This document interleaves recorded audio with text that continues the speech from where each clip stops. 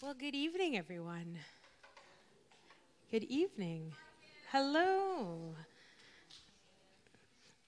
So, I collect rocks. I don't know if you knew that about me, but I collect rocks.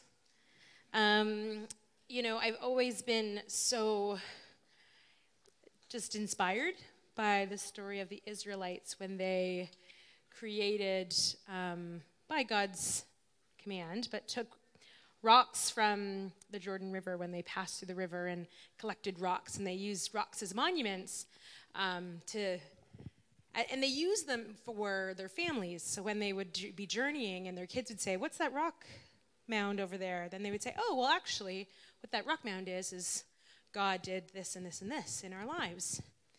And so I have taken it upon myself to collect rocks throughout my life as my own personal monument, and it sits in my living room. And these are the things that I hold on to. These are monuments of where I've been and where God has brought me from. This represents a church that I served at, and my very first church, where I sort of cut my teeth in ministry and all the growing. And this represents my journey to Summit at the very beginning. It's from Jasper, on my way to Summit. And so I've got a Summit one in here from when this is my Summit one. I took this when I graduated. This is my Summit rock. And I've got these rocks in my life, and what's this one from? Oh, yeah. This one.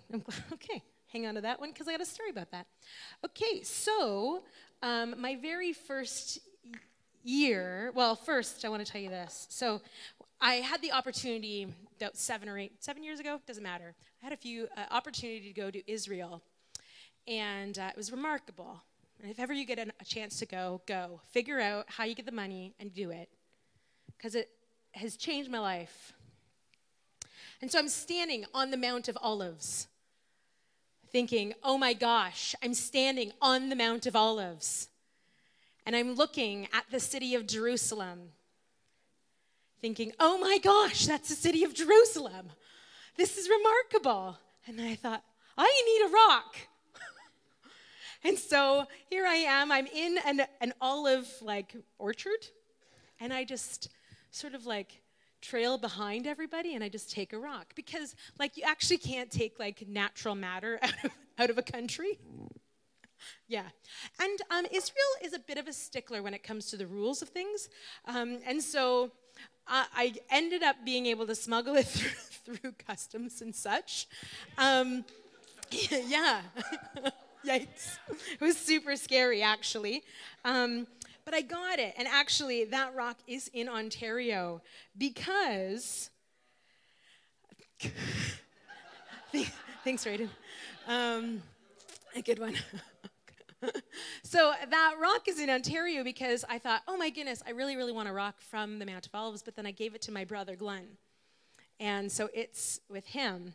And because Glenn and I collect rocks. Right? That's what best friends do. And so he has my Mount of Olives rock. Now, I have had other experience of rocks and plains. So I don't know if this is a normal thing for you to have experiences of rocks and plains, but I have had a few experiences with rocks and plains. And my experience from Tel Aviv to Canada was a pretty fine experience with a rock and a plain. However, I had a significantly different experience with a rock and a plane from the Abbotsford airport. So, yeah. So in my very first year at Summit, I went to Victoria for Thanksgiving with some friends of mine, and I was so amazed. I was in Victoria. The ocean. I'd never been to the ocean before. It was so exciting. And I was like, I need a rock from here. And then, and so I was looking at a dead jellyfish and thinking, I need a rock to remember this dead jellyfish.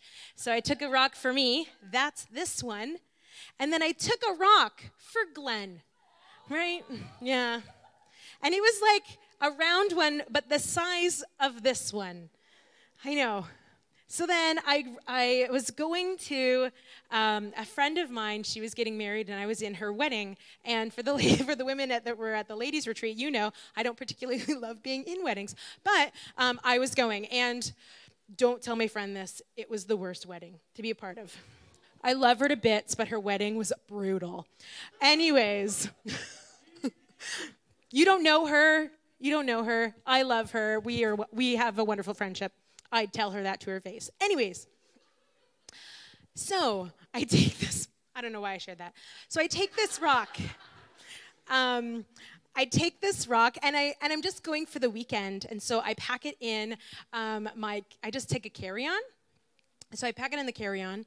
And so I'm like, going through the Abbotsford airport, and I put my bag on the little rolly thing, and it goes through a little x-ray system. I know it's not our x-ray, but it goes through an x-ray thing. And so then the gentleman behind the screen says, "Excuse me, ma'am, you have an undescript item in your bag. Can I open your bag?" And I said, "Oh, yeah." And he's like, "Yeah, do you know what this thing might be?" And I said, "Oh, yeah, it's a rock." And he says, "So why on earth would you have a rock in your bag?" I said, "Well, I went to Victoria for the very first time, and I wanted to get my brother a souvenir for when I went to Victoria, and so I'm bringing this rock back for him." And he was like, "Ma'am, don't you realize that this is dangerous?" And I was like, "But it's just a rock." And he says, "What's stopping you from taking that rock out of your bag and throwing it to one of those windows, thus breaking the window, changing the air pressure in the plane, and taking the entire plane down?" This is what he said to me. I was like, "But sir, I would never do that." I would never throw a rock at a window to take a plane down.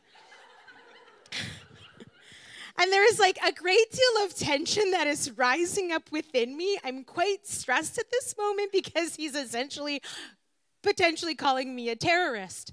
And I'm like, it's just a souvenir. And he says, "Well, you either," and he's very stern about it, "you either have to go back to the service desk and check this bag, or you're going to have to leave this rock." And I was like, "Well, you can have it. You can have the rock instead. It's just a rock. And he's like, "Are you sure? Are you sure you're giving this rock to me?" I was like, "Uh-huh." And there's such tension. And I leave the rock behind and take my carry-on bag. And I was like, what on earth just happened? This is Abbotsford. I'm going from Abbotsford to Kitchener. This is insane. Ugh. But it was crazy. Here I just thought I was just going to go on an airplane. But once a stone came into play, a great deal of tension arose in the situation. And so that's where we find ourselves tonight with our text. And so I'd like for us to go to John chapter 8, verse 1.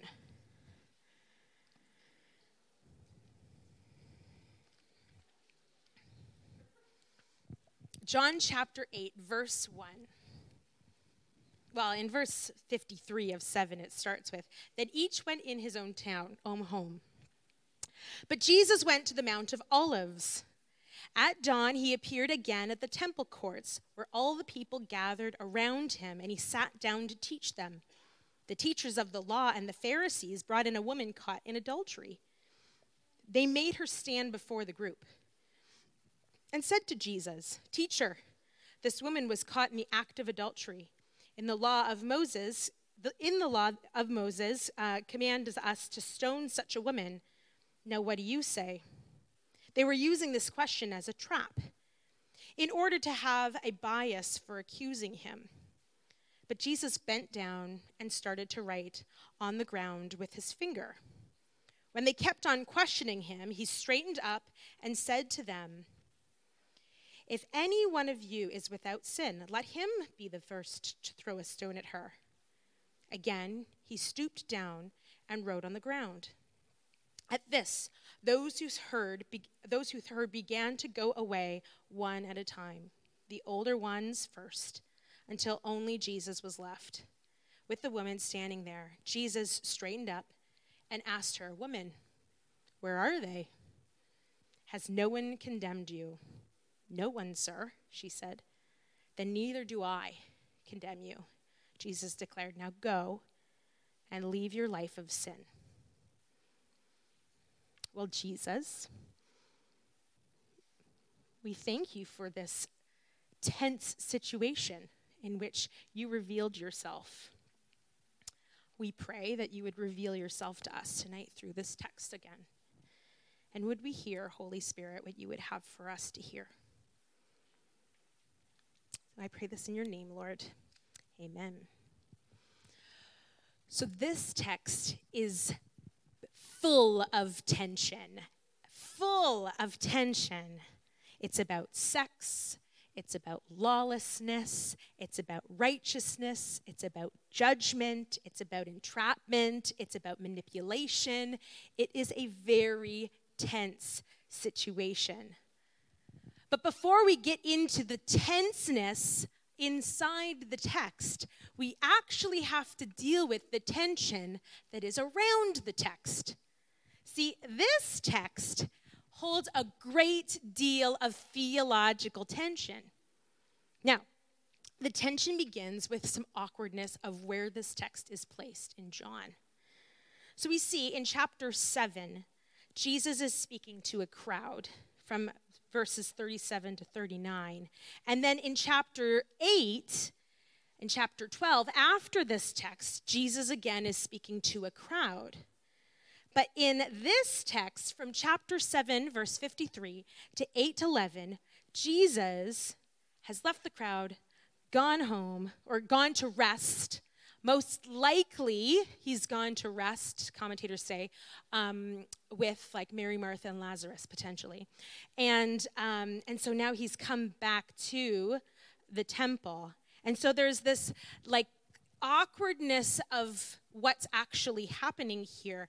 And the language that's used in this text is unlike John's typical language that we see throughout the scriptures or throughout his gospel. And so it is actually understood that this text is not a part of John's original manuscript, which is why it's some in your Bibles, it might be italicized, or it might be in a bracket, or there might be like a line and then a little thing that says, may not be in the original manuscript, right? Like it will say that because we see it's not in John's original manuscript. And so we've got some awkwardness about this text, some tension about this text. And some might say that this actually is maybe a little bit more Luke-like. It might be a little bit more Matthew-like, but not quite John-like. So we've got some tension about why it's put there. Now, while this text is not a part of the original manuscript, it has some really significant historical, validity. Okay, so it pops up in ancient texts and in ancient writings a lot. We see this, maybe not in John's original manuscript, but we see it all over the place. So let me just sort of take you through a little bit of history here. So in Eastern manuscripts, we don't actually see this story popping up into the biblical text until about the Byzantine era, which is around the 9th century.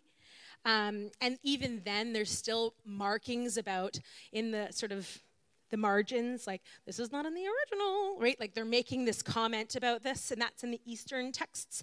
Now, this text is alive and well, sort of in the Western world, because we see that this text, or a story about a woman who has been maliciously accused in front of Jesus about her sin, it's referenced by people like Ambrose, which is Ambrose, Zeaster, and Augustine, and all of these early church fathers are around the 300s, 400s AD. And so we see that early on in church history, or in the early church, we've got this story cooking in the Western world, okay? Not so much in the Eastern, but a little bit, but more so in the Western world. And then we're getting hints about this story even earlier than that. So there's a guy by the name of Eusebius, which, to be honest, I Googled how to pronounce his name. So Eusebius, and then I have it written phonetically. Okay, so this is the very first church historian. Okay, this is the very first church historian, and he tells in his writings how his teacher told him about a story about a woman who was accused in front of Jesus, but he refused to condemn her. And that comes from this guy by the name of Papias, who is the bishop of now modern Turkey. And that was around 60 to 100 AD. So it's got lots of roots in history, okay? So while it doesn't seem like it fits necessarily in John's original manuscript, this text has a great deal of history. So why include this text if it can't be nailed down? So this text it comes from the same pool of stories that the gospel accounts come from.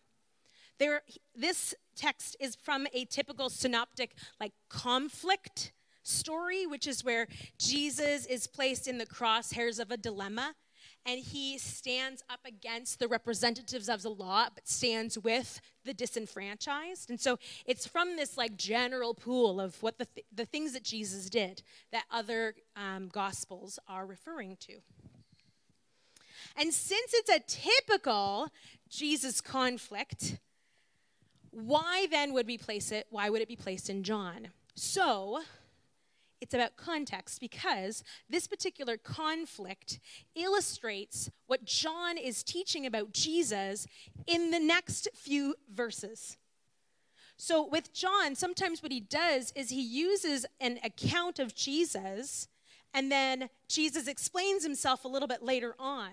And so that's what's happening here in John. This text has now been inserted into chapter 8 to make the point of something that Jesus is going to say a little bit later on. Are you tracking with me? Yeah, okay. So, there is a great deal of tension about this text. In fact, I just found this interesting that as I was doing research, one of the commentaries, or one of the commentators in one of the books said, should we even preach from this text? Because there's this tension about where this text is coming from. But I'm going to preach from it. Okay? So here we go. We've got this tension of this text, but it's evident throughout historical scholars. Now, the tension of the text has to do with the topic, okay? So the topic... see, there in the very big, like in first century, there was this going on debate about the death penalty towards adultery. And so there's this debate about should people who commit adultery be killed? This is the debate. But with Jesus refusing to get involved in the legalism in this particular circumstance of sinners who are choosing to then judge other sins of other people's sins, Jesus is refusing in this text to be a part of the judgment. It then creates this tension between this debate and what Jesus does. So in fact, the text is sort of held back a little bit. And so then with this debate, so early on, like the list of Paul's sins, like that Paul lists out, the sins that Paul lists out, those sins, including adultery, and immorality, the early church and the early church fathers were creating and establishing some pretty severe penance. And by penance, I mean things that you do to gain righteousness. So they were creating penance of what you should do if you committed adultery. And so there were some church fathers and some early scholars who were so passionate about sexual sin that there was significant penance. And then some even thought that those who engaged in sexual sin, there was zero forgiveness. But this text suggests otherwise. Thus, there's significant tension. So there's this rising tension between the grace of Jesus and this expression of penance and how to live out righteousness. So it's against actually a great deal of history. It's against the 2nd, 3rd, and 4th centuries that this story of this woman being given extended mercy and grace to, it's this many centuries that it's sort of butting up against. And there's this great tension about what's being presented in church history and what this text suggests. And it isn't until about the 4th century with Constantine where we're now starting to get in this idea that the care for the soul and how bishops should care for the soul, and that bishops were actually admonished for their lack of care and mercy.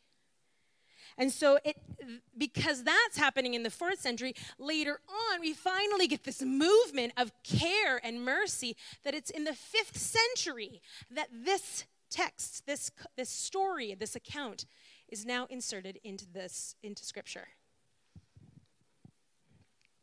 All because this text is faced with sexual sin and grace. And it butts up against our drive to make things just so, and our attempt to structure righteousness. And so, here we have this text with a great deal of historical tension and confusion. Really, we don't know what to do with this text. We don't know really how to organize it, right? Does it start as 53 or does it start at 1, right? There's even some organizational things that we're a little bit uncomfortable about. It doesn't fit in our understanding of how things are supposed to be, which we'll explore a little bit further. But the beauty of this text and the beauty of the history is that it doesn't fit comfortably. It doesn't fit comfortably with us. It doesn't fit comfortably in this text. And there's a beauty in that because God uses the tension of this text to speak quite loudly. So, we try really hard, though, to avoid tensions, don't we?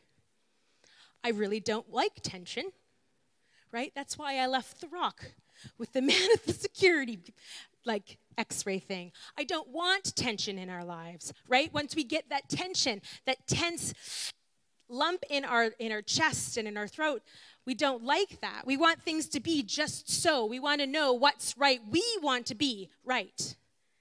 And we don't like tension. And yet here in this text, there's a great deal of tension that exists. And it causes us to ask the question, Jesus, what are you revealing in the tension? And that's the question that we lean into through this text. So let's take a look at the actual text. Now that we've got the tension of what is all about this text, let's actually hop inside. Ready? All right. Okay, so Jesus has a bit of a rhythm. In his final year of ministry, he's often teaching in the temples in the morning and then retreats back to the city, from the city to the Mount of Olives. And so we have Jesus returning to the temple and the Mount of Olives, from the Mount of Olives to teach people, right? It's just sort of a regular occurrence for Jesus. He's coming back to teach. Now, on this particular day, Jesus was joined by two additional groups of people. There's a crowd, but two additional groups of people show up. There's the Pharisees and there's the teachers of the law. And these Pharisees and the teachers of the law know their scripture. They know their scripture. They know the law inside and out, backwards and forwards. They've been the ones that have actually been penning it so that they can get to the synagogues. They're the ones that have been teaching it. They're the ones that make sure that people are keeping it. They know the law. So these two groups of people have a very strong theological understanding and practice. And they bring a woman and put her in front of a crowd and say, she has been caught in adultery. We've caught her. So, Jesus, are you going to keep the law? Or aren't you going to keep the law? What are we supposed to do here? And they put him on trial. And this is where the tension begins. Jesus was just teaching people. And now, once you start saying, sex in faith people, ooh, there's tension, ooh, right? She had sex outside of marriage. What are you going to do, Jesus? Tension. And the teachers of the law make this charge, and they say, teacher, this woman has been caught in adultery, and this isn't just a tattletale situation, like, oh, we got her. Here we go, tattletale, tattletale. No. The Greek sentence structure of this statement is they are making a legal claim here that against this woman, she has actually been caught red-handed, like a murderer who would have been caught with blood on their hands. She has been caught red-handed in sin. Now, what evidence would they have for this legal claim? Well, let me tell you what the evidence would be. So the law requires two testimonies of two different witnesses of the sexual encounter. And there would have to be either somebody laying in the same bed. There would have to be some sort of unmistakable body movements. Mm-hmm. And there'd have to be a positive identification. There would have to be. So, two witnesses have to see the same people doing the same thing at the same place at the same time. The likelihood, commentators say, that the likelihood for that kind of evidence to happen would have to be manipulated by the witnesses. It would have to be. That kind of situation would probably be a trap. So, this woman, she's been caught in adultery. Now, there are numerous problems with that legal statement. There are three. Let's talk about them. Number one, the law expected that if a person witnesses another person about to commit a sin, that they are supposed to express compassion, and they are supposed to speak up first. The law commands them to warn the other person of the sin that they're about to step into. And the law compelled these people, they would have been compelled to intercede or intercept this issue. But these witnesses stood silently. They neglected their moral obligation to give guidance. And instead, they entrapped her. They caught her, and they used her as bait. Now, the second issue is it has to be asked here, is this woman married? Is she engaged? Is she betrothed? What's the relationship status of this woman?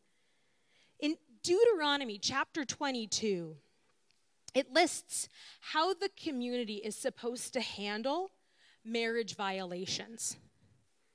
And a woman who is sexually unfaithful to her fiancé was supposed to be stoned, as well as her lover. I just really wanted to say lover in chapel. Yeah. So then, if she's a wife, an unfaithful wife likewise is to be killed, but the law doesn't actually indicate exactly the method of death.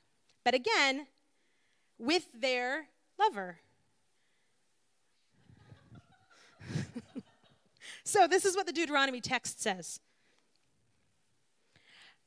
If a man is found sleeping with another man's wife, both the man who slept with her and the woman must die. You must purge the evil from Israel. If a man happens to meet in a town a virgin pledged to be married and he sleeps with her, you shall take both of them out to the gate of the town and stone them to death. Harsh. Hello. Could you imagine? Can everyone just grab their rock for a second? Could you imagine what it would be like to hurl this at a person? This is what is being challenged. This is the law here. But notice that the law doesn't say it is the woman that needs to be stoned. It's both. There is equality in the distribution of the judgment of death. There's equality in that. It takes two to tango, right? And so here, the text talks about how it takes two. Two must be experience that judgment. They must, which is harsh, right? Like, this causes us tension, yes? Is there tension in the room here? Yeah, there's tension. So, but where is the man here in this situation? Where is he? Who knows? Now, commentators identify that this is the most important cultural element in this story, is that the accusation is made only for a woman. In first century Judaism, there was a stereotype that women were the instigators whenever there was a sexual sin. And they wrongly labeled them as lacking the spiritual or moral fiber needed to uphold the law. The Pharisees and the teachers of the law perpetuated that misunderstanding when they called that woman and said, she needs to be stoned. The law says that she needs to be stoned, which is partly correct, not fully correct. And so what they're doing is they're permitting the man to get away with the sin, and they're cherry picking their judgments.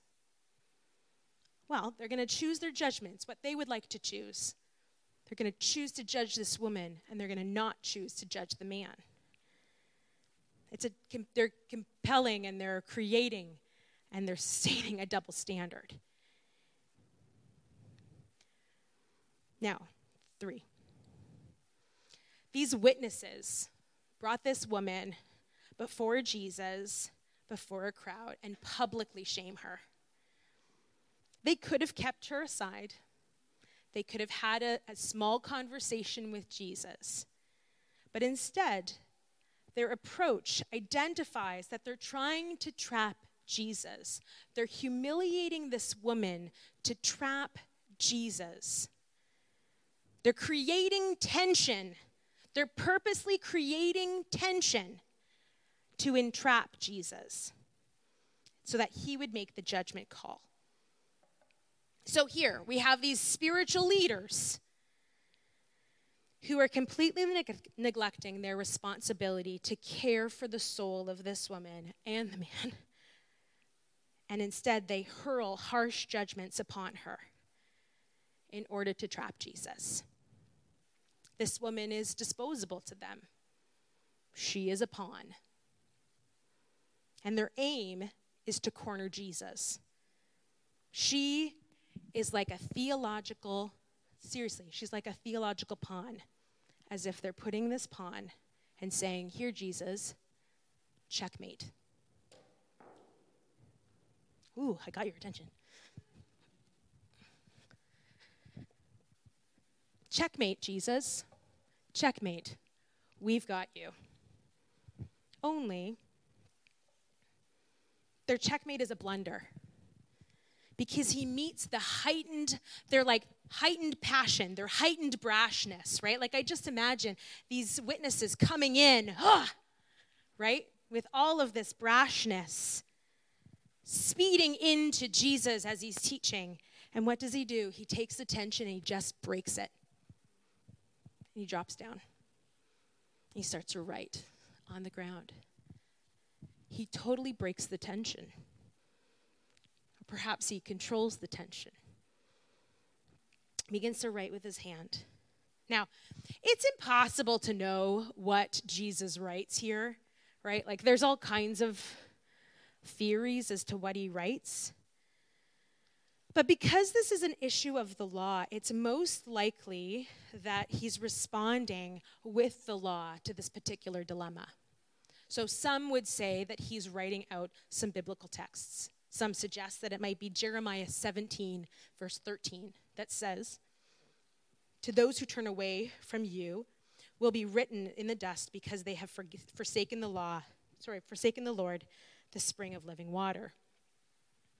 Others say that he writes Exodus 23, verse 1, that says, "Do not help a wicked man by being malicious in witness." There's a law that is being, this is an issue of the law, and so Jesus is identifying by what he's writing that he is dissatisfied with how the law is being used. And yet, he remains on the ground. But they want an answer, right? They're pushing for it. And so the men rush again. Well, what are we going to do about it? What are we going to do? And they keep pressing him, it says in verse 7. They press him. They force him to answer the question. The law says we should stone her.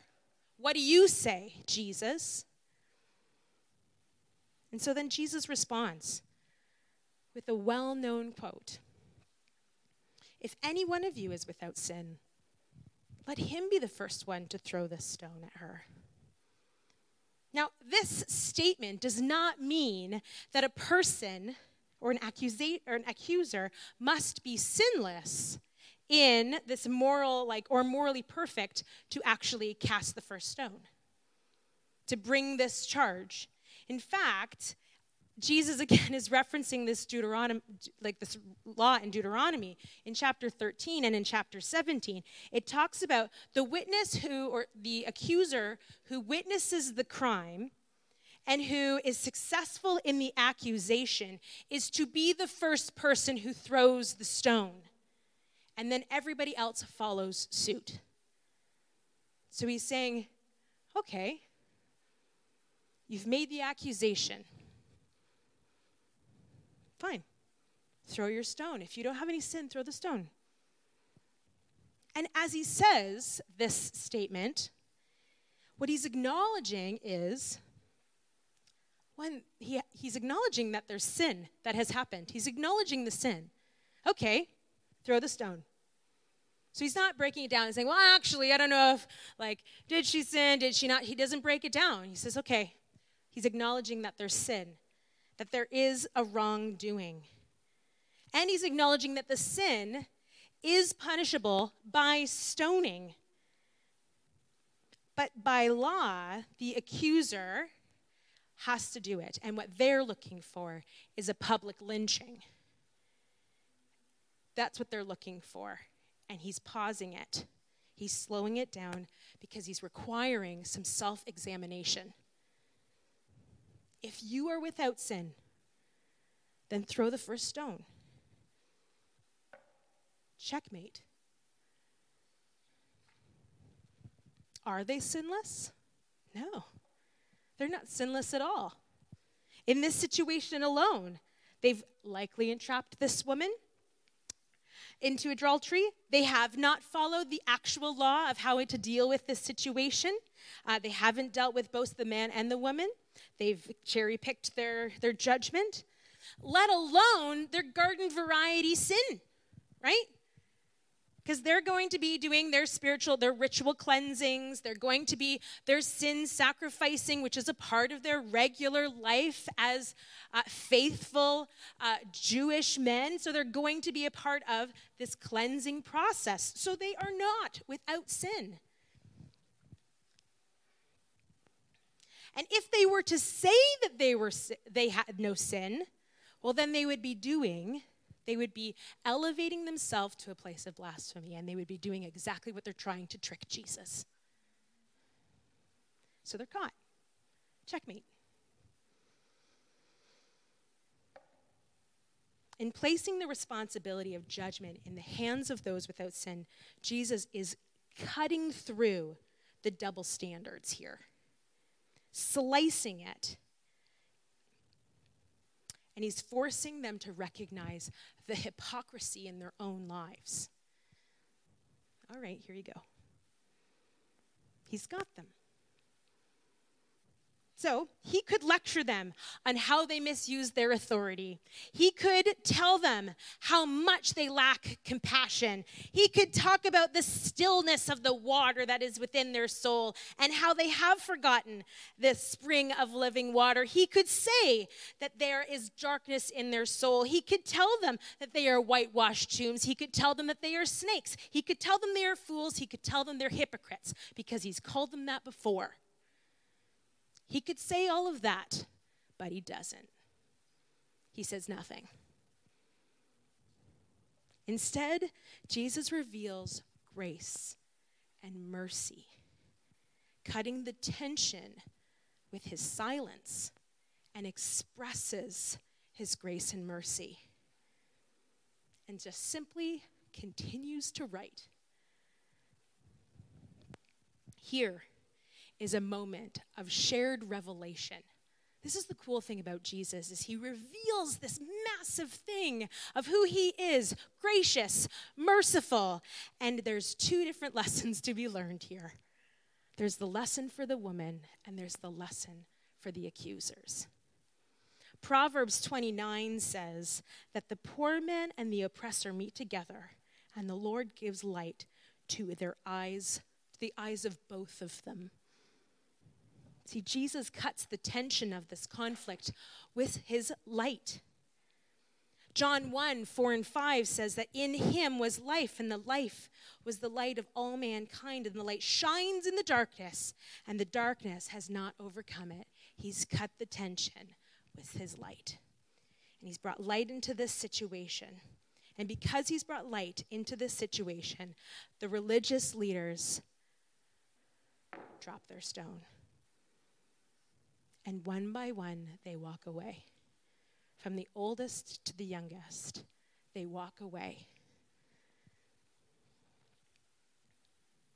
Jesus is still stooped on the ground and has said nothing. And at the end of this awful, tense conflict, Jesus and the woman are left alone. The crowd isn't even there anymore. Could you imagine if you're the crowd in this situation? I would totally be like, get me out of here. This is so awkward. Even the crowd is gone. Nobody is there. It's just Jesus and this woman. It's wonderful. This is such a beautiful picture of all of these teachers just trailing off, and the judgment just falls. And he says to the woman, "Woman, where are they? Has no one condemned you?" Now, this term, woman, it's not a term that's cheeky. This is not with, tone, woman. No. This is woman. This is the same name that when Jesus was called to fix the Welch's grape juice issue, when he needed to create water from wine, what does he call to his mom? He says to his mom, woman. He gives this woman the same title that he calls his mother, whom he loves. Woman. Where are they? Have they not condemned you? He shows her a sign of respect when she has been completely humiliated by her accusers, when she has been forced to stand and be gawked at by a crowd. He honors her, woman. He lifts her up. He respects her. Has anybody condemned you? Now, his question does not imply that the woman is innocent. It's clear that she's broken the law. But Jesus offers her, did they condemn you? It's this offering, it's this glimmer of hope that she's going to experience a fullness of his grace. But could you imagine the tension that still rests within her? Because he is a rabbi. He is an upholder of the law. He could still pass judgment on her. And yet, he's about to extend his fullness of grace and mercy to her. Because he has extracted her from this place of humiliation, and he frees her from condemnation when he says to her, then neither do I. Then I don't condemn you either. Go now, leave your life of sin. Jesus' lack of condemnation, again, it doesn't imply her innocence. What it does is it reflects his sovereignty to forgive her sin. It's all about who he is and how he reveals his grace and mercy to her. See, sin isn't treated lightly by Jesus. He offers sinners the opportunity to start a new life. See, the accusers, they wanted to end her life, but Jesus wanted to give her new life. They wanted to take her down, but he wanted to lift her up. And really, he is the only one. There is only one that was in the crowd that was sinless, and it was Jesus. And he didn't pick up a rock. But he defers. He defers his role actually in judgment, because we see in John chapter 8, just a few verses after this story, it says, Jesus says, you judge by human standards. I pass judgment on no one. He defers. He can. He's God. He is God who is dwelling among us, and yet he defers to judge. Neither do I condemn you. Go and sin no more. Leave your life of sin. What a picture. What a beautiful picture of Jesus dwelling with this woman. The Word became flesh, dwelt among us. We've seen his glory, the glory on one and the only Son who came from the Father, full of grace and truth. This is grace, releasing the woman from all condemnation. This is truth, calling it sin and telling her not to do it again. And the conflict ends. Bam. It's done. We don't know how things go. And we're left. Well, what happens? What happens to these people? What happened to these women? There's tension. What happens? And we now need to grapple with what's going to happen. What do we do with this text? Like all the rest of the Christians that have gone before us, what do we do with this text? What do we do with this tension? Because the story forces us to ask troubling questions about what to do with people who are full of sin. Right? Shouldn't there be some sort of judgment somewhere? Is there all just grace? Well, that's chaos. Well, shouldn't there be some sort of reconciling of wrongdoing? Now, as evangelicals, we're comfortable to take this story and turn it into a story about salvation, right? We're comfortable with that. Salvation is for everyone. There's grace for everyone, mercy for everyone. This is wonderful. Accusers, the woman, there's grace for us all. But what challenges us is when we try to live this out practically, on a real practical level. How will we live this text out? Will we do what Jesus does? Will we dwell like Jesus dwells? Will we live out Ephesians chapter 4, verse 32 that says, instead, be kind to one another, tender-hearted, forgiving one another, just as God, through Jesus Christ, has forgiven you? Will we live in the tension of seeking first God's righteousness while extending mercy that we've received to others? And will we live in the tension of the gospel? I'm going to get the band to come on up. See, the thing of it is is the accusers. Jesus didn't tear them apart either. He didn't tear the woman apart because there was sin present in either company. Jesus extended grace to both, and yet he could have judged both. And so this text calls us to ask the question, Jesus, what are you revealing in the tension of this text? Now, we tend to align ourselves with people that are in the text, so perhaps you're aligning tonight with the woman. Perhaps you're feeling humiliated in your sin. Perhaps you have felt condemnation before. And you actually need to hear Jesus tell you, neither do I condemn you. Go and leave your life of sin. Maybe you need to remember what it says in John chapter 8, verses 34 to 35, where it says, very truly I tell you, everyone who sins is a slave to sin. Now a slave has no permanent place in the family, but a son belongs to it forever. So the son who has set you free will be free indeed.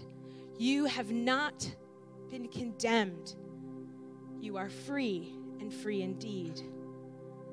Perhaps tonight you need to hear and you need to act on leaving your humiliation of your sin with Jesus and walking out of this room in the grace and the freedom and the mercy that is extended to you through Jesus Christ.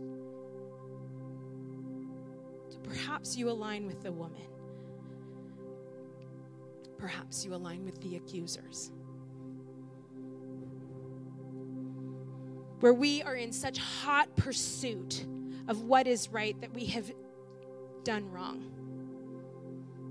that we have been hypocrites, that we have entrapped people to prove our point, that perhaps we have entrapped people and held their sin above them as a point of power, as a power move above them. Perhaps we have sinned in order to prove others are wrong and to prove ourselves right. Perhaps we have lined up our condemnation of people like a weapon, with our words, with our judgments, with our hearts. And we need to hear the voice of Jesus say, if any of you is without sin, cast the first stone. Tonight, maybe you need to leave your condemnation with Jesus, because he has grace for you too. He has grace for you to live in. Perhaps you need to remember John chapter 1, verse 12. Yet all who did receive him, to those who believe in his name, have gave the right to become children of God.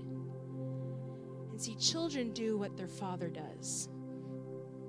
And does what their father commands. And their father commands this: love each other as I have loved you. This text removes us from being the judge and the jury. This text and the tension of this text calls us to do something with condemnation. Either to drop it and walk in grace, or receive grace and walk away from condemnation. And so this is my challenge to you. Perhaps even hold on to your stone. What do you need to do with the tension of this text today? I'm going to ask you to stand, and I'd love for you to reflect on this as we sing with the band. And we're going to do something with this stone a little bit later on. But might I encourage you to let the Holy Spirit to speak? What do you do with the tension of this text for you personally?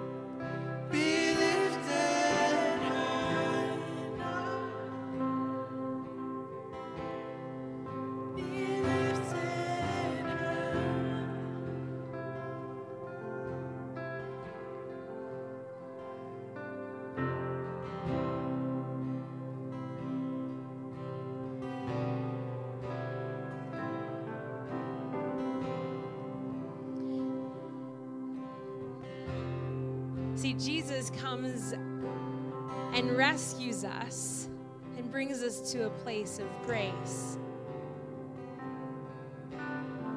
No matter if we're the woman or the accuser. So what do we do with the condemnation that we hold? See, John 1, verse 15 and 16 talks about grace. God brings grace. When Jesus came to dwell among us, he brought grace, this unmerited grace. And he bestows grace on us. But there's condemnation in the world. So what do we do with it? It's not Jesus who's condemning us, because he brings grace. He brings unmerited favor. Scripture tells us he brings freedom, and those who are freed by Christ are free indeed. So what do we do with the condemnation that we have, that we hold towards others, or that we hold within? We have to drop it. We have to drop it. Like the stones that were left at the foot of the woman, like the stones that were left at the foot of Jesus. We have to drop it. So who do you align with? Do you align with the woman? Do you feel humiliated in your sin? Well, like this story ends so abruptly, let me tell you, so can your sin end abruptly. By the grace of God, sin can end abruptly. And so, if you are hanging on to sin in your life, that you're adding to the condemnation in your own life, that you're heaping that on yourself, can I encourage you tonight? Walk away. Drop the stone, literally, in prayer. Literally drop the stone at the beginning of the door, at the door. Drop your stone. Drop the condemnation that you carry in your heart because of the sin in your life. Drop it. Because he doesn't condemn you, but he does say, walk away from your sin. So drop it.